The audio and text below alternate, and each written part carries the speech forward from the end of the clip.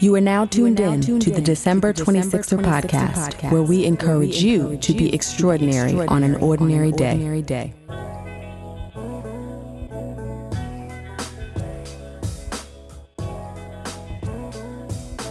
Hey 26er family, welcome to another episode of the December 26er podcast. I am your host, Delisha, and this episode is part 2 of my conversation with Dr. Dante Newman, who is a communications faculty member at Santa Barbara City College and co-founder of diversity, equity, and inclusion consulting firm Allied to Accomplice. In last week's episode, we discussed some of Dante's views on race and advocacy. This week, we focus on his personal story. He holds a PhD in communication from American University and a master's degree from the University of Albany. Now, Dante was incredibly candid about his rationale for choosing the schools that he did, and the lengths he had to go through at every stage of his career to find employment, including completing his PhD and applying to over 70 jobs before the right opportunity came along. So, without further ado, please enjoy. This conversation has been a little bit different than the format of our show normally, but just where we are in the world right now, I'm glad we're having the conversation. But we're an hour in and we haven't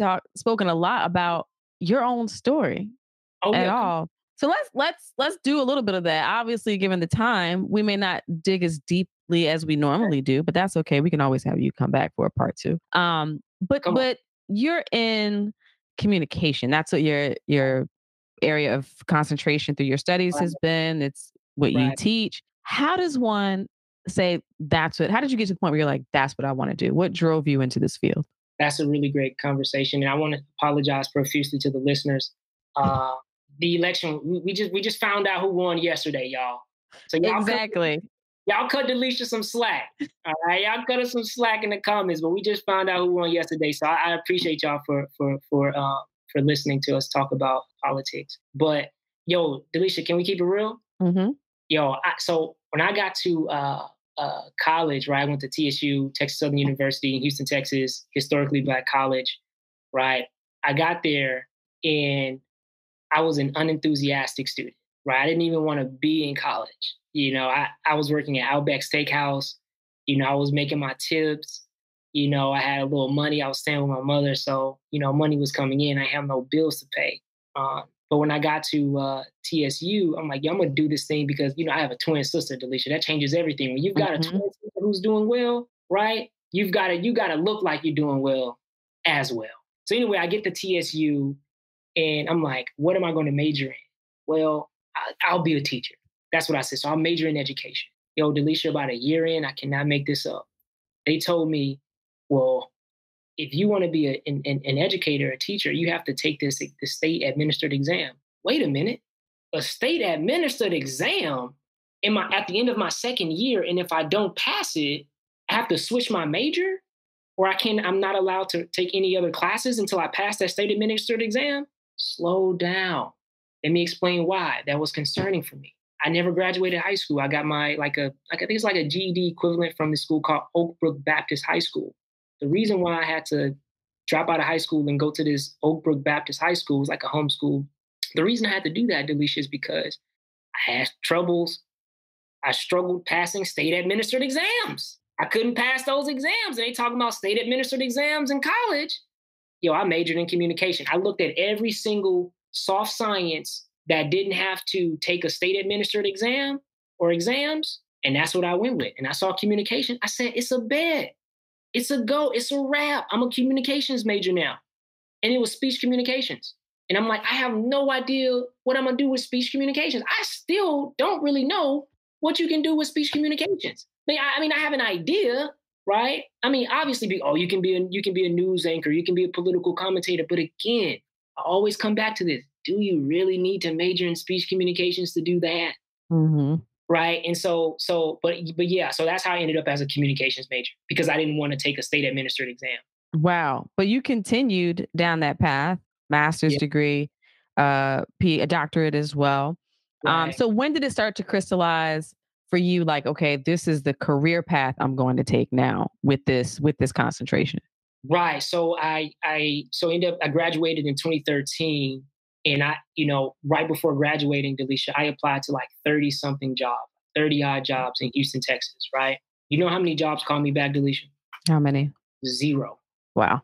Zero. This is 2013. I'm 22 years old, applied to 30 jobs because I'm thinking, okay, I've graduated now, right? Or I'm about to graduate.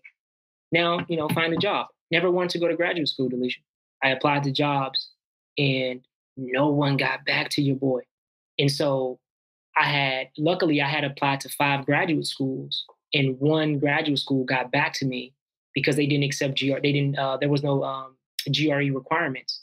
Thank goodness, because the schools that had GRE requirements, I didn't get accepted into those. Now you see my frustration, what I was talking about early on, right? My scores were low, right? And so I got accepted at in a graduate program at University at Albany in Albany, New York, and I didn't want to go to graduate school. I wanted to work. So here's what I did, Delisha. This is a true story. So I had a little money because I was working at Outback Steakhouse. I had a little money. So I said, you know what I'm gonna do, Delisha? I'm gonna ship all of my belongings to to Albany, New York. If I don't get a scholarship to pay for this school, because I was taking out a lot of money to go. Master's programs are expensive, and I think something like 20% of 20% of graduate students are fully funded. And so I was like, hold up, I'm going to end up in debt for the rest of my life. So I was promising God, I said, God, I was telling that, look, if I do not get a scholarship in 1 week at this school, I'm shipping everything back to Houston, Texas, because I'm not paying for school. It's too expensive. Yo, Delisha, I cannot make this up. I got off the plane. I know this sounds wild, but this is a true story. I got off the plane in Albany, New York. First time there in my life. I checked my email. There was a Black woman. Now, I'm not going to say her name. I don't think I can share. It doesn't matter. But there was a Black woman from University of Albany who was like, hey, want to give you a scholarship as a graduate assistant. Wow. I said, oh, this is real. I got a scholarship, so that's why I stayed. That's why I stayed at University of Albany. But here's the thing. I never wanted to be a graduate student. So can I keep going? Yes. So anyway, now I'm in Albany, New York. I'm coming from Houston, Texas. And so it's not cultural shock, obviously, but it's a shock because the weather is totally different in New York than it is in Houston, Texas. And so I'll wrap this up quickly. I'm not used to talking this long. Go for it. We're a long form podcast. All right, I'm with that. I love long form. I ain't gonna lie. So now I'm at University of Albany. I don't want to be there. I just wanted to work, right? I wanted to stay in Houston, Texas. All my friends are in Houston, Texas. And so I'm really depressed, Delisha. Most depressing time in my life. Like, I was so depressed. My skin was just a mess for 2 years while I was studying at University at Albany. And every single semester, Delisha, I was like, I'm dropping out.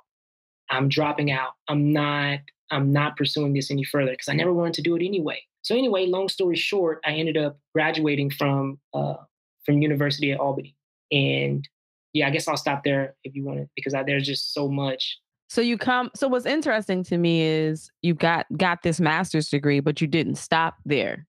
So for someone who didn't even want to go to grad school to then get a PhD from American is interesting to me. So how did that happen? Well, after I graduated from University of Albany in 2015, I applied to jobs, Delisha. I applied to jobs. I would say I applied to at least 20 something jobs. I can't really remember, but I would say about 20 jobs. Guess how many jobs coming back? 0 again? Zero. I applied to jobs at jobs in Albany, right? In Albany, 0 jobs called me back. But luckily, I hit up a friend, and a good friend of mine, she was overseas. So she was like, oh, you should consider going overseas and working overseas. They're looking for international teachers. And so I applied to this company called Education First, and they have a subsidiary called English First. And I applied, let's say 8 a.m. in the morning, and they got back to me like 8 p.m. that night. It was like, hey, yeah, we want you to come to China to teach English for a year. And I'm like, word? This is my first time ever getting a call back, Delisha, like for real. So I'm like, bet, say no more. It's like, I don't know, like June or something, right? So it's like, yeah, I was like, yo, they're like, well, you'll start, we got to get the paperwork, all that, blah, blah, blah, blah, blah. You'll be there by October. I'm word for real. Like oh, okay, say no more. So I ended up moving to China for a year. I was in Guangzhou, China. Best time of my life. I'm having a good time. So much so, our mutual friend, Quay, I'm like, yo, Quay, China is lit. yo, China is lit, fam. Like, yo, you gotta come out here because I think, Quay is one of my closest friends. He was trying to figure out what he was gonna do after graduating from Columbia. And, so I was like, yo, bro, come out, bro, fam. Come out here, save your money up. Bro, it's lit. Man, it was the best time of our lives, man. We just had so much fun in China. And then, I'll just stop there, man. I'll stop there, yeah. So Go ahead. Anybody I know who's done a year or longer in Asia always has these stories like it was the best experience of their lives. So what makes it so lit, though? It was, man, listen, I'm glad you're using the term, it's lit, but it was so lit because, to be honest, like it was lit because it was like my first time. It was like the first time in my life where I was actually, I didn't have to submit any assignments. No, I'm serious. Like I didn't have to submit any assignments. I was working, I was making money. And I was also like, one thing I did share is that in my graduate program, it was predominantly populated with Asian students. So my crew was like just like 90% Asian. Like that was just my crew. Like there were only like 2 Black people in my program, and they were also in my crew, but it was like 90% Asian. And so I had sort of like developed relationships with like Chinese people and Koreans and Japanese people in my program. And so they were like, yeah, you should go, blah, blah. Anyway, it was lit because where I lived in China, we were in southeastern China. It was lit because I was able to travel to like Thailand. Like I was able to travel to like Myanmar and Cambodia, Vietnam, Malaysia, Singapore. And I did this all with one of my closest friends, Quay. You know what I'm saying? And so like we just all over the world, like, bro, fam, 3 years ago, we were literally in Houston, Texas, trying to get a bachelor's degree from HBCU. And now we're like in Singapore, right? Like we had never dreamed of like ever going to Singapore or Malaysia or Thailand or like Langkawi. I mean, we end up one day like, bro, let's look on the map. Oh, Langkawi Island. Let's just go there. We end up going to like Langkawi Island. Like still like it was like mind boggling that we were able to travel to these different places, like meet people, my wife is in there, so I'm not going to talk about, meeting some people. You know what I'm saying? You know what I'm saying, Delisha? You know what I'm saying? Being I know. Don't get in trouble, though. Yeah. Delisha trying to get me in trouble, y'all. Nah. But yeah, it was just lit. It was lit. I'll stop there. You gonna get me? Yes. So let's move on before you're on the couch. So what made you come back, though? Yeah, that's a really great question. So like at that point, I knew that I couldn't stay there forever. As much as I was enjoying myself, I knew that I could not stay there forever. I just couldn't. I don't know why I couldn't, but even as much fun as I had, I was just like, I'm going to have to go back to the States eventually. And so I started applying for PhD programs like while I was there. And, because I didn't apply for any jobs because I'm like, I have a terrible track record with getting jobs. If I'm going to go back to the States, it's probably going to be because I got accepted into a PhD program. So actually, one thing I didn't share was before going to China, I actually sent out a number of emails like requesting for Skype chats. Because at the time, Skype was popping. Right? Skype was popping in 2015. And so I was like, before I went to China, I Skyped with so many different professors. Like I sent an email to every single professor in every single department I was applying to. So professors was like, oh yeah, it's great. You're going to go off to China. This will be really great. So by the time you come, if you stay there for a year, by the time you come back, you can start your PhD program. So I was like, okay, blah, blah, blah. So anyway, I applied to 8 schools. Guess how many schools I got accepted into, Delisha? How many? 5. Okay. That's good. That's good. That's good. That's very good. That's very good. Especially for an advanced degree. And for 5. Look, DeMarcus, if you can hear me, insert some stuff right there, whatever, some noises or something like that. I don't know, champagne or something. What, air horns or something? Air horns, drop Funk Master Flex bomb, something. Yeah, come on, drop them bombs, D. Drop them bombs, D. But so anyway, I ended up getting accepted into 5 schools, and I felt so bad, Delisha, because before I left for China, like I was really like, yeah, I'm committed to LSU. I'm on these Skypes. I'm committed because I know that my GRE scores are trash. So I'm trying to use my personality to really get me in. Like I think there's a book, it's called like The Power of Likability. Sometimes you'll get a job because you're likable. Sometimes you get accepted into a program because you're likable. And so I'm trying to use, I think I had come across that book. I'm committed to LSU. I am committed to these schools that I'm applying to. And so when it came back, I got it was like February. And then, 1 week I get a letter like, hey, we want to invite you out for an interview. You made it past the first round. I'm like, oh, that's good. Next week, you made it past the first round. Oh, I didn't expect that. Because I promised you that I would come to that school when I talked to you. So now it was a mess. And so, anyway, I think I got accepted into like LSU, Louisiana State University, American University, of course, Howard University. I applied to the University of Oklahoma, didn't get accepted. Florida State didn't get accepted. What were some of the other schools? Oh, Missouri, University of Missouri, Columbia. They offered me the most money. I had to make that be known. And there was some others. I can't forget the other school. Oh, the school in Detroit. What's the school in Detroit? It's on the tip of my tongue, Delisha. Wayne State University. Wayne State. So anyway, I ended up going with American University. So I find it interesting because we talked about money at various points in the conversation, right, but you didn't go to the school that offered you the most money. No, I didn't. So what made you make a different decision? Well, so that's a really great question. So what happened? So Louisiana State, I remember like vividly, the guy was so disappointed that I didn't go to Louisiana State because he pulled strings. I know that he did because I didn't meet any other qualifications, right? I didn't meet any other qualifications. I mean, in terms of like having a paper published, in terms of having something published, right? In terms of like perhaps like the GPA requirements, the GRE requirements, I didn't meet any of that. So he was like, based on the strength of us emailing back and forth and doing like Skype chats. So he pulled some strings. I remember him being very disappointed. So I didn't go there. But I remember University of Missouri was offering me like $30,000 stipend, like in Columbia. So I know many people may say 30,000, that's not a lot. Wait a minute. You were 20, I was 22, how old was I? 24 at that time? 24 years old. Columbia, Missouri the cost of living is very low. And when it's not Manhattan.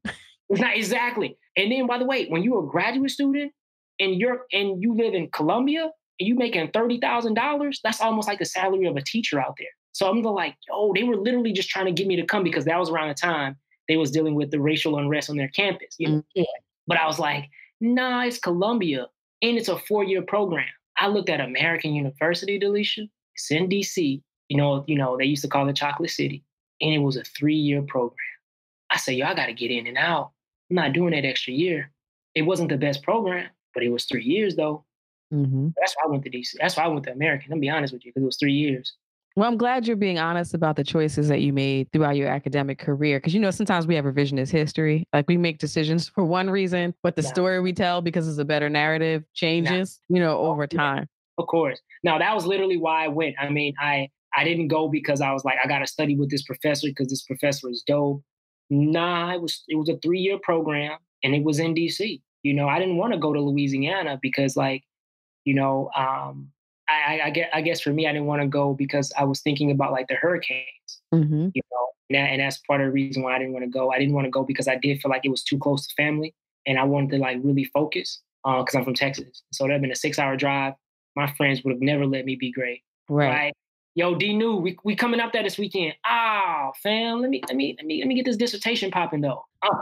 And so I made all of that stuff was factored in. Columbia, I just was like, man, look at the Black population in Columbia though. You know what I'm saying? Maybe this ain't for me right now. So yeah, that's why I went to American, and it worked out. 3 years. It wasn't the best program, but again, you can't beat it. And the thing about it being 3 years is like the first year or the first 2 years, you're taking classes. And so that last year is just really, you could do that from anywhere in the world. Right. You know what I mean? You're just working on your dissertation. And so it was great for me. It worked out. So tell me about that moment when you successfully defended your dissertation. Well, I'll tell you, before I successfully defended my dissertation, I definitely failed my dissertation proposal defense. Really? Oh yeah, I felt that. I felt that thing, Delisha. I felt it, and I was so sort of discouraged because, some of the people in my cohort had passed, right? And I'm like, damn, why me? Why I ain't pass it? And So I was hurt. Like I couldn't work for like 3 weeks or something like that. And they were just like, yo, when are you going to revise it and submit? Like revise and submit. I'm broken. You know, I've been working on this for like a whole 2 semesters, and now you telling me this ain't popping? But so then when I finally was just like, yo, what they're trying to tell me to do actually makes sense. And I full steam ahead, and then I completed it. And it was a great feeling. And it was a really great feeling because at that point I was just so confident in myself. You know, after you kind of, you start really diving deep into your research, you start learning like how to defend yourself. Like as you know this as a Black woman, like we have to be armed with knowledge to defend ourselves, because we know now we're going out into the world that really doesn't care about our humanity, that doesn't sort of value our expertise, that doesn't value our ideas, that doesn't value our bodies. And so I was glad that I was able in that process to arm myself with the knowledge and to read. I mean, I was just like reading all kinds of books, even on technology, because my program is media, technology, and democracy. And so I was like really I felt so prepared, to like really go into the world now. Like if a white person tries me, right, at the intellectual level, obviously, it's a wrap. You know what I mean? Because I was always thinking about that, because in my program, in my graduate program, I felt like the white people knew more than me, and I wasn't prepared to be in that space. And sometimes they would make arguments in class. I'm just like, dang it, I don't have the knowledge right now to really push back on that, to defend what I'm really trying to say. And I say, yo, never again. And so I knew that. So that was really good for me, because I knew that once I had completed it, I was ready. And how'd you land out on the West Coast now after finishing your education? Yeah, I applied to 73 jobs. I'm not making this up. 73. I'm no cap. So we went from 30. Okay, so 30 after undergrad, right? 20 after grad school, and now 73 after becoming Dr. Dante Newman. Right. My wife can hear me right now. Baby, am I lying? I'm just kidding. I don't want to mess with the podcast. But I applied to about 73 jobs. 73. And the reason is because I didn't have any publication. I knew, and I'll explain why. And so I didn't have any publications. I had a lot of research studies, but I didn't publish any of them. And my doctoral advisor was like, yo, this is sort of the drawback of being in a 3-year program, right? It's an accelerated program, but now you're going to be competing with people who were in their programs for 5 to 7 years. So now they have all of that time to rack up teaching experience and rack up publications. And so he was like, you've got to apply until something sticks. And I was like, yo, really? I don't need any publications, because I don't even want to teach at a university. I don't want to teach at a research-oriented university. I don't want to teach at a research-focused institution. That's never what I wanted to do. And so I applied to all of these schools, yes, but I was also applying to teaching-oriented universities and community colleges. I wanted to teach at either a community college or HBCU. But what most people don't understand is, it's hard to get a position at an HBCU. There's like 107 of them. And then you say, oh, where's 107? So, well, then you got to think about it. Not all 107 HBCUs have a communication program. Right. Well, there are 70 of them that have a communication program. Well, wait a minute. Not all 70 of them are hiring that year. Well, wait a minute. There are 20. Well, some of them are going to say you need 5 years of teaching experience. I don't have 5 years of teaching experience. So now you got like 1, right? And so it's that, so that's the thing. So, but community colleges though. So I ended up applying to like 73 jobs. I ended up getting a call back from about 10, which is actually really great, really, really great. And I think I ended up making the smart decision to come to Santa Barbara City College in California, even though it was the first one. Sometimes Black people, we got to go with the first one, because we're not in positions to, I'm going to wait for something better. But, my wife, I remember my wife, I went to a couple of interviews before getting this one, and I'm so glad that I did, because I had an opportunity to like interact with a lot of different faculty members in schools. But then even though this one came through first, I was already connected to the school. Yeah, I was already, not the school, but to the Black students. Because I when I got here, it's only 2% Black. The city is 1% Black, but the school is 2% Black. And when I got to this campus, I ended up randomly running into the students. They had no idea that I was interviewing for a job. I mean, look at me. Do I even look like a PhD? You got a baby face. You do. I got a baby face, right? You know what I'm saying? So most people look at me and they think that I'm a student. It happens even at my job, right? And so they didn't even know. They were just bringing me in to have a conversation with them. they thought I was a student there. Like, oh, it's 2%. Again, like we talk, what's up, bro? What's good? I'm having a conversation with them, and they, and throughout the conversation, they're like, oh, you, and I was like, yeah, I'm actually up for an interview tomorrow. And then they were just like, yo, we hope you get hired. We need you here, X, Y, and Z. And that's why I came. That's why I came to the East Coast. Or West Coast, sorry, from the East Coast. Yeah, I will say when I saw Santa Barbara, my first thought was like, are Black people actually in Santa Barbara? No, some very small population, 1% Black, but it's a strong population of Black folks. Like, and it's, I come from Houston, Texas, right? Black. I'm coming from DC, Black. But here's 1% Black. But because the community is so small, we have what we call and then they have this where you all live on the East Coast, but it's Santa Barbara Young Black Professionals. So yeah, and so we meet before the pandemic. It was a monthly event, right? And so when you get with your Black people for 1 month, and all the Black people come through, and there's no friction, or very little to friction, because you ain't got time for it. It's only a couple of us. And then at my job, I meet every Tuesday with the Black men at my job. So we meet, and like even during the pandemic, we meet every Tuesday. Now it's online, but still it feels like I'm surrounded by a lot of Black people because I'm meeting with them every day. But now when you go to the grocery store, you ain't seeing nobody. Mm-hmm. When you out, you ain't seeing. But it's all. I will say though, I spent 2 summers in the Twin Cities out in Minnesota, and during my law school career, and I've talked about that a little bit in various interviews and podcast conversations. But the best thing to come out of those 2 summers was the Black professional networks there, because it is so small. It's very communal. Everybody looks out for each other. Yep. It's almost like the Underground Railroad, like the communication network and the way it all works. Not to minimize the Underground Railroad, obviously, but I was having a difficult experience at the law firm I was at the time, and the way that news traveled, and the way like Black female lawyers started calling. I'm like, how did you even get my number? Right, but it's a different experience when you have that really small nuclear group of Black folks, because you're just so outnumbered. It's very different than being in, say, a New York or a Chicago. Right. It's so many of y'all that it's almost acceptable for y'all to be in clusters, right? Obviously you're always going to have cliques, right? Even in a small population, even with a small population of Black people, but it's just like so many people just come together though. And it's right. Like these events, it never felt like, oh, that's that group, right? It was always, oh, hey, we never seen you before. How are you? It's just like, it was really like inviting. And so that's one of the things that I do love about being in Santa Barbara. But it's 1% Black, and doesn't matter how you spin that. Right. This city ain't built for folks like us. Like the entertainment ain't for us.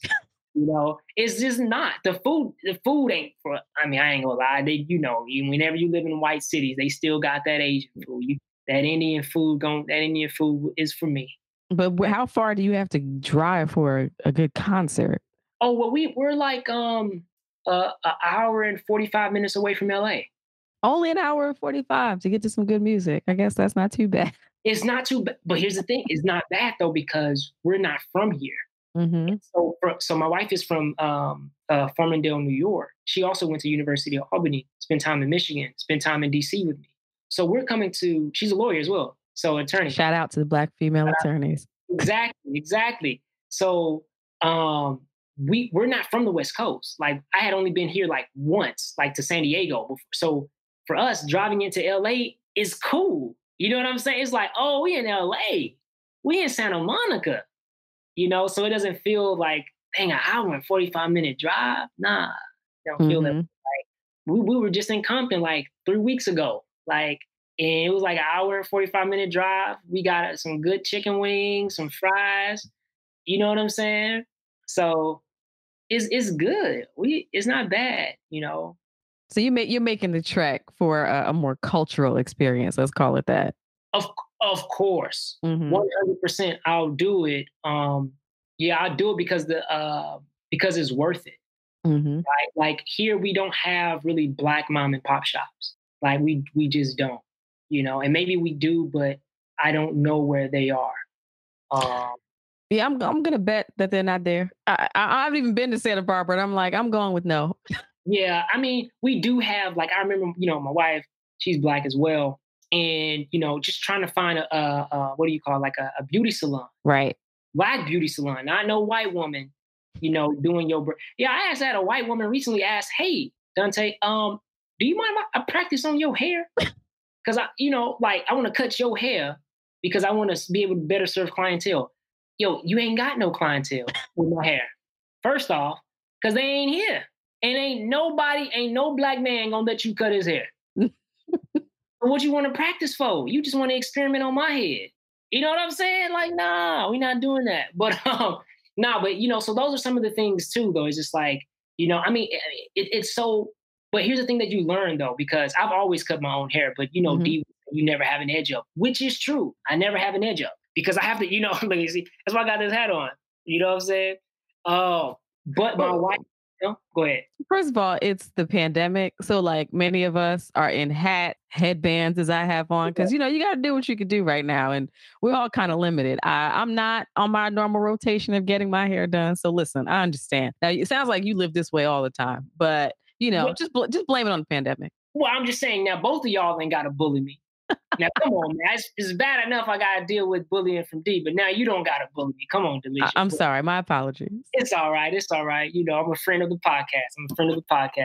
Just playful banter. But, now my wife, because there are really no, black hair salons in Santa Barbara, I think, but there is one like a little further out, maybe like a 45 minute to an hour drive. It's in Oxnard. But now she does her own hair. Mm-hmm. She taught herself how to braid. She taught herself how to do a number of things since we've been living here. And so, and I think that's some of the things that come out of it. Even though it takes her sometimes, she's in the mirror for like 6 hours getting the braids done, but at least she didn't have to pay somebody else to do it. Right. She knows how to do it herself. And perhaps she could, if people over here want to get their braids done, they can come to her. Mm-hmm, absolutely. So switching gears, describe a time when you had to be extraordinary on an ordinary day. That's a really great question. I feel like being Black in Santa Barbara, you have to be extraordinary every single day. And I know that's the cop-out answer. But, I just feel like just being Black, period, especially when you are Black in high-level leadership positions in predominantly white spaces or institutions, you have to be extraordinary because people are already viewing you through the lens of you're not as intelligent as I am, right? Or you're intellectually inferior, or the tasks are perhaps too complicated for you to understand, or, so I feel like we always have to be extraordinary, like just every single day. I think it was, I read a tweet the other day that said, Black women are underestimated until they overperform. And I feel like that, not to take that away from Black women, but I feel like that can apply to so many different people. Like we were always underestimated until we overperform, which is unconscionable, right? Because that's what people have said for years. We have to be twice as good just to get half as much. And so I feel like on an ordinary day, I'm underestimated, but I have to overperform. That's good. That's unfair and unethical and unjust, but that's the reality of being Black in America. Right. It's true. And, it's hard I'm not one to dismiss that, but one of the things that we say on the show often, and how we describe the show, is that we don't shy away from the difficult conversations about the unique challenges that we face, but we don't wallow in it, because those are the circumstances that we have to operate under. And to just focus on that piece, you'll send yourself into a rage, right? And I can't live with that kind of anger at all times. It doesn't mean that I'm ignoring what's happening. I'm not being willfully obtuse, but we've got to find the balance, because those circumstances they're not going away anytime soon. And I know that. I know. And it's so disheartening, because when we talk about the rage, I was just talking to my wife about this, and I know we're wrapping up, but, just think about all of the Black women who have had the term rage in their book titles, right? I mean, like from Bell Hooks to Killing Rage, right? And then even Brittany Cooper to Eloquent Rage. And, and I think that they've tried to reposition this term rage and reframe it to, we are in a constant state of rage because we're knowledgeable, right? Because we're educated about these unique positions that we find ourselves in a country that is built on white supremacy. Mm-hmm. But that's not what all rage is about, right? It's also about like finding ways to invest in each other, right? Finding ways to love on each other, finding time to find joy, right? And so, I think that, I mean, Yeah, that's absolutely right. I mean, last thing I will do, look, if everyone who's listening, there's a really great book. I hate to do this, but the professor in me is telling me because we're talking about it. But D. Ray's book, D. Ray McKenson, I think that's how you pronounce his last name. He has a really great book, and it's called On the Other Side of Freedom, The Case for Hope. And in his book, he sort of makes this distinction between hope and faith. And he says that faith is believing something will happen. And he says hope is believing that something can happen. And he says that Black people, even when we are in a constant state of rage, we're always hopeful because we believe that our tomorrow will be better than our today, right? And that's something that I've kind of been able to stick by or stick to, is that tomorrow can be better than today, or tomorrow will be better than today. That's it for me. That's good. But before we let you get out of here, tell us about The America We Know, your news program. Oh, yeah. The America We Know is a talk show that I started with the director of equity at SBCC. And so every it's a monthly talk show. We really just tackle sort of current events. And so our next one is on November 17th. And so we're just definitely going to tackle the presidential election. We're going to talk about state propositions, because I think people tend to forget that when you vote in a presidential election, yeah, you're also voting for state propositions. You're also voting for local measures. And so we're going to talk about all of those different things. So that's what we really talk about every month, just, what's happening right now, and it's a really fun show. Like, we really turn up, like, it's lit. It's similar to this, actually. Like, this how this is. We just kind of go and we invite guests on, and it's just really a space for us to just talk. And we talk about things too, like you were just saying, just like, it's not all about what's happened, like what's wrong, what's our predicament in America. We really talk about what are you watching on Netflix? Like, what are you watching on Hulu? Like, what are you reading? Like, what are you listening to? Like, we really have a segment, it's called Giving You Life. We just talk about, what's giving you life, what's bringing you joy. And so I really do enjoy doing the show. I'm going to have to invite y'all on. I thought we were going to talk about that after we press stop, but I'm just saying, when are you having us on? It pays. It pays. It pays. Paid gigs are good. Paid gigs are good. Yeah, no, I'm serious. I would love to have you on, actually, if you check the chat. You know what I'm saying? Yeah, it's 2 hours. I mean, you can cut 2 hours. And it's a good amount of money. I'm with it. I'll have you on, actually. I would love to be on. So yeah, this is our last one for the year. Mm-hmm. So we're not doing one for December because it's the school. It's run by the school. Winter break. Yeah, so we got winter break. So we'll be back, and we got one in January, but February we just trying to get an all-star lineup. It'll be great to bring y'all on in February for sure. And February is my birthday month, so I'm always trying to be out and about making moves. Making moves, get more money. Let's go birthday money. Yo, this birthday money. Yo, hey, hold me to it though. For sure. But listen, before you go, we have to plug your new consulting firm. Oh yes, the new consulting firm. It's called Ally to Accomplice, and we're basically just sort of dismantling this idea of, being an ally is all that you need to do to help eradicate, racial inequity between groups, right? And so generally what we say is allies will show up to a protest, right? That's it. Once they leave that protest, they're done. That's as far as allyship goes. But an accomplice is not only going to show up to the protest, but the accomplice is also going to write letters to the editor when journalists are using mugshots of Black people who have been found innocent of a crime, but they're still, displaying them to the community as criminal. And an accomplice is going to call up, a local politician and say, hey, there's a pothole, in a Black neighborhood that hasn't been fixed for 6 months and is damaging tires, right? And it's messing with how Black folks get to work and make money and provide for their families. An accomplice is going to stand up for Black folks at work, right? When they see that a Black woman has been overlooked for a position that she absolutely qualifies for.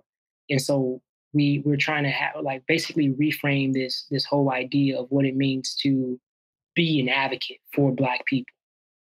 And so it's called Ally to Accomplice. And we work with a number of organizations. And so we just finished working with a school called Peabody Charter School. We work with a lot of schools, actually. We work with Goleta. None of this stuff means anything to y'all, but we work with a number of schools. Like pretty much right now, our clientele is basically schools in Santa Barbara, Goleta, just Central California. So yeah, and it's really dope because, we're really talking about important stuff. We're talking about interpersonal racism. We're talking about institutional racism. We're talking about implicit bias. We're talking about socialization and the impact that it has on how we view things. We talk about housing segregation and how that has an impact on school segregation, and how that also has an impact on your network, as you talked about, right? Housing segregation is, I'm not going to, but housing segregation is real, because that Absolutely. Yeah, so we won't even go into it. So we talk about pretty much how to raise anti-racist kids, right? And it's simple for us. It's either and I know it says ally to accomplice, but it could really be racist to anti-racist, because it's that simple for us. It's either you're racist or anti-racist, right? It's either you support anti-racist ideas or you don't support anti-racist ideas, right? And that's what it is. That's what our training is trying to teach these white folks. I hear you. And where can people find you online? Ally to Accomplice, TO Accomplice, allytoaccomplice.com. And and then also like on social media. I mean, as I know DeMarcus knows, but I'm not really on social media, but I do have one. It's Dante Newman, actually, just Dante Newman. Yeah. And spell Dante for the people. Oh, Dante for the people, because people do misspell my name. Yes. And that's all right though, because I know that it's a variant spelling of Dante, so it's D-O. Mm-hmm. All right, because my mother knew that I would be a doer. Hey, I like that. I never said that before. I've never, look at my wife. My wife is looking at me. I've never said that. It's official now. It's official. All right. D-O, because I'm a doer. D-O-N-T-E, and then new man. All right. New man. Got it. Well, I've thoroughly enjoyed this. DeMarcus says you were going to be a good guest, even though you tried to act like you were a fill-in guest. We knew you were going to be great. Listen, I really enjoyed this. I think this might be my first time actually in a long time being a guest on someone's show, right? And so, man, this was really great. I mean, look, it's 7 o'clock. We started around 5. Don't cut anything. I'm just kidding. Do what you got. No, we're not. We're gonna keep it. We're gonna keep it straight through. Yeah, you gonna keep this right now. You're gonna keep this what I'm saying right now. Yes. Why not? Okay, that's cool. So look, I really enjoyed this. Shout out to everybody who listens to this podcast. I appreciate y'all for having me on 3 years later, but it's all good. I want to be back 2021, y'all. DeMarcus, you ain't doing nothing. 2021, I'm back. We're going to return the favor. We're going to appear on your show in 2021. And then listen, if Stephen Colbert and all those people can have people on multiple times, so can we. So we'll have you back. Absolutely. Let's do it. I mean, I'm down. I really enjoyed this, y'all. Appreciate it. Likewise. To our listeners, listen, you know the drill. We are all about expanding our networks, as we've talked about on this show. If something that Dr. Newman, I'm going to call him by his professional name, if something that Dr. Newman has said resonated with you, if you're looking just for insight on your academic path, if you are looking for a consulting firm at your resident organization, give them a call, reach out to Ally to Accomplice, check him out. Listen, we've got to support each other. And we all know we're all in environments where people are asking us as Black folks, what do we do? What do we do? What do we do? If you have the opportunity to open the door for a Black-led organization to come in and train and educate, do that. Check him out online, allytoaccomplice.com. If you enjoyed what you heard on this episode, like, share, subscribe, tell somebody about it. We know that we are nothing without you, our listeners. We thank you, Dr. Newman, for coming on. We thank you to our listeners. And last but certainly not least, if you don't do anything else, remember to be extraordinary on an ordinary day. Take care. Thank you for listening to the December 26er podcast. I am your host, Delisha. This episode was produced by DeMarcus Adisa, and music was provided by Thovo. You can find us on Twitter, Instagram, and Facebook at December 26er. That's December 26ER.